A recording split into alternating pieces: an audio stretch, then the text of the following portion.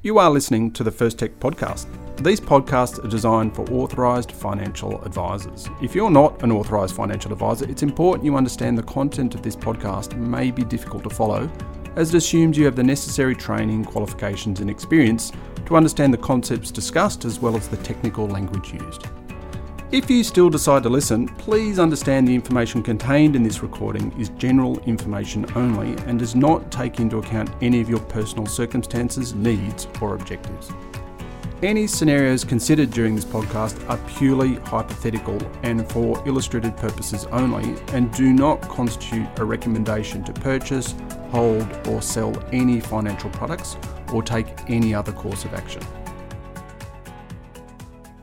Under existing rules, a Centrelink client is required to report their employment income to Centrelink once they've earned it, which actually can be before it's paid.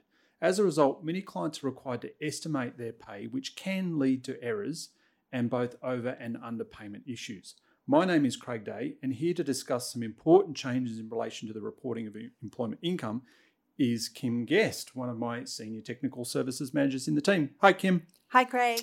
Now, Kim, we're back in the office. I know. It's very exciting. How exciting is this? I tell you what, recording some podcasts over the last 9 odd months, you get some interesting kind of outcomes. As a result, my dog has actually garnered a bit of a fan base. Yeah. He started barking on our podcast during the, the deeming rate, historically low deeming rate podcast. Could have been, yeah. Yeah, so we were talking about naked retirees and Gus the dog got very excited by the whole thing. Just that and crying children and cars and some guys starting cockatoos, some guys starting a chainsaw. Such was the COVID experience, but not today. We're back in the office.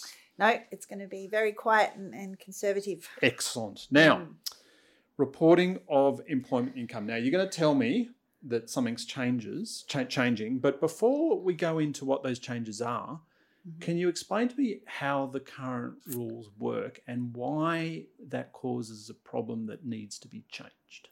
Certainly. So under the current rules, people report their employment income on usually a fortnightly basis in what's called an instalment period. And they report when they have earned the money. So, if they've done some days of employment in the previous 14 days, they say, okay, I've worked this number of hours and I think I'm going to be paid, about this amount of money. And of course, because they're not really sure how much they're going to be paid, they haven't actually got the money yet, they haven't got the pay slip yet, they don't know what they're being paid by their employer, that can lead to some problems with, underestimating or overestimating the amount they're going to be paid. So how would that happen? So I would imagine you're simply saying, okay, last week I worked 15 hours or 40 hours, whatever it is. My pay rate is X dollars an hour. Yeah. How do I get that wrong?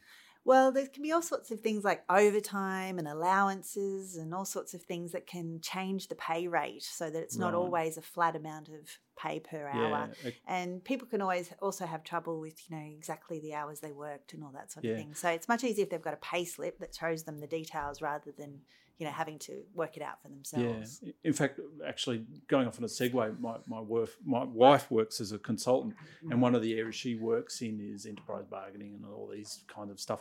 And one of the areas she's done a lot of consulting in is where employers actually underpay people because the whole remuneration system and the awards and different loadings and allowances and this that make it so complex that employers have been underpaying their employees. So even in the press, you've heard some of the big supermarket chains, etc., have been underpaying people. So it's a little surprise that people get it are getting it wrong. Yeah. So and then that leads to an over or underpayment. So what's the outcome of that? Yeah. So then they get an overpayment or an underpayment for their Centrelink payments. And so that can mean they get an overpayment letter from Centrelink and they have to repay some money, which is a pain. Or if they've been underpaid, then Centrelink can pay them the amount that they're owed. But it just becomes a difficult process having it this way. A lot more red tape in the system, a lot more wheels turning just to make sure you get it right. Yeah.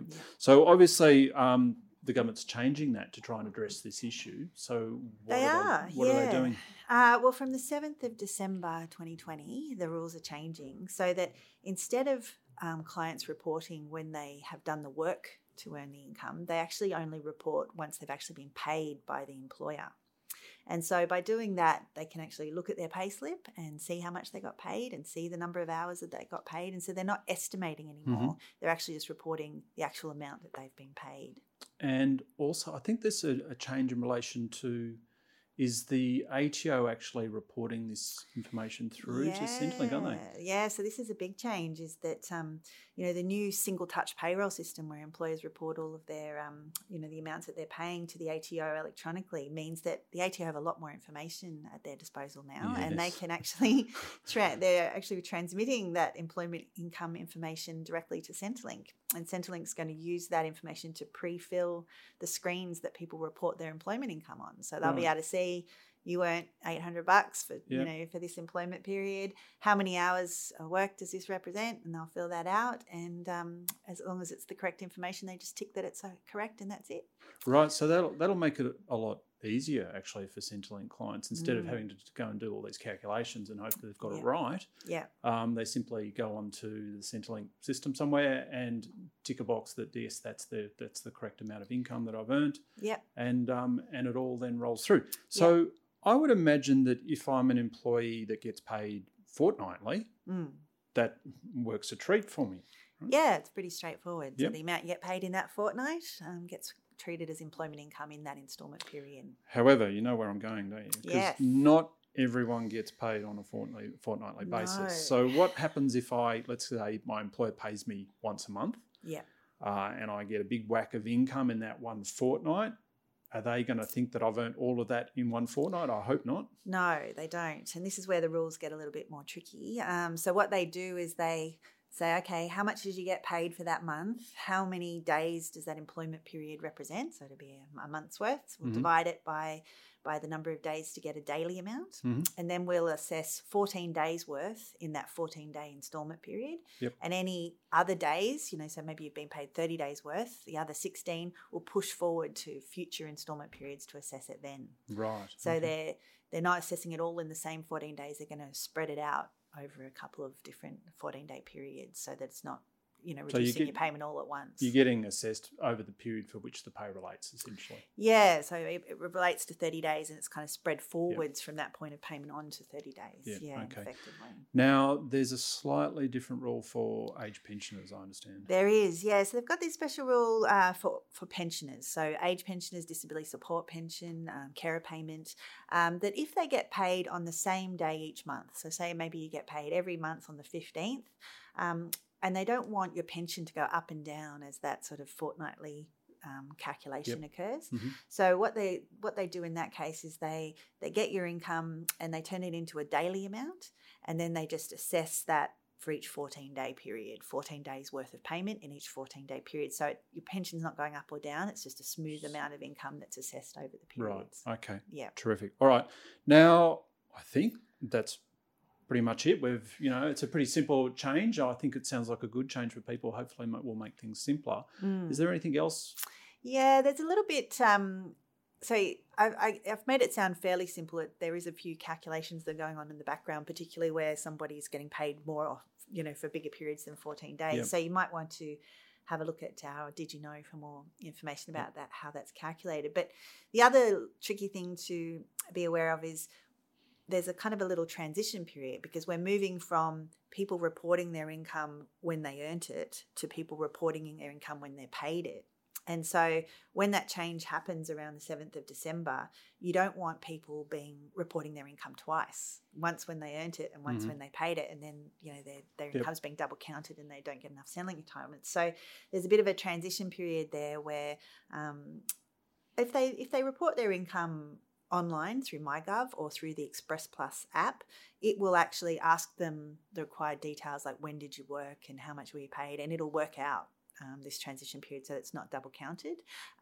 Alternatively, if that's not the way they report their income, there's this calculator on the Centrelink website where they can figure out the adjustments so that they're not double counting their income just in those kind of couple of weeks around the 7th of December, so it's not double counted. Okay. So if you, as Kim said, if you want more information on that, we have a Did You Know article available on the First Tech website. So that's pretty much a wrap, Kim. Great thing is, No Gus the Golden Retriever barking, no chainsaws, no cockatoos screeching. No. It's not quite as fun, is it? No, it's not. I think we should go back to doing it at home. Yeah. Anyway, guys, wishing you all a happy summer and festive period for those that are still listening, and a prosperous 2021. Thanks, everyone. Thank you. Thanks for listening to the First Tech Podcast.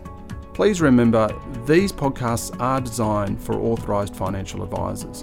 If you're not an authorised financial advisor, you need to remember that any scenarios considered during this podcast were for purely hypothetical and illustrative purposes only, and do not constitute a recommendation to purchase, hold, or sell any financial products or take any other course of action. And finally, you should read the relevant product disclosure statement before making any investment decision, and once again, consider talking to a financial advisor. While all care has been taken in preparation of this podcast using sources we believe to be reliable and accurate, no person, including Colonial First State Investments Limited or Commonwealth Bank Group of Companies, accepts responsibility for any loss suffered by any person arising from reliance on this information.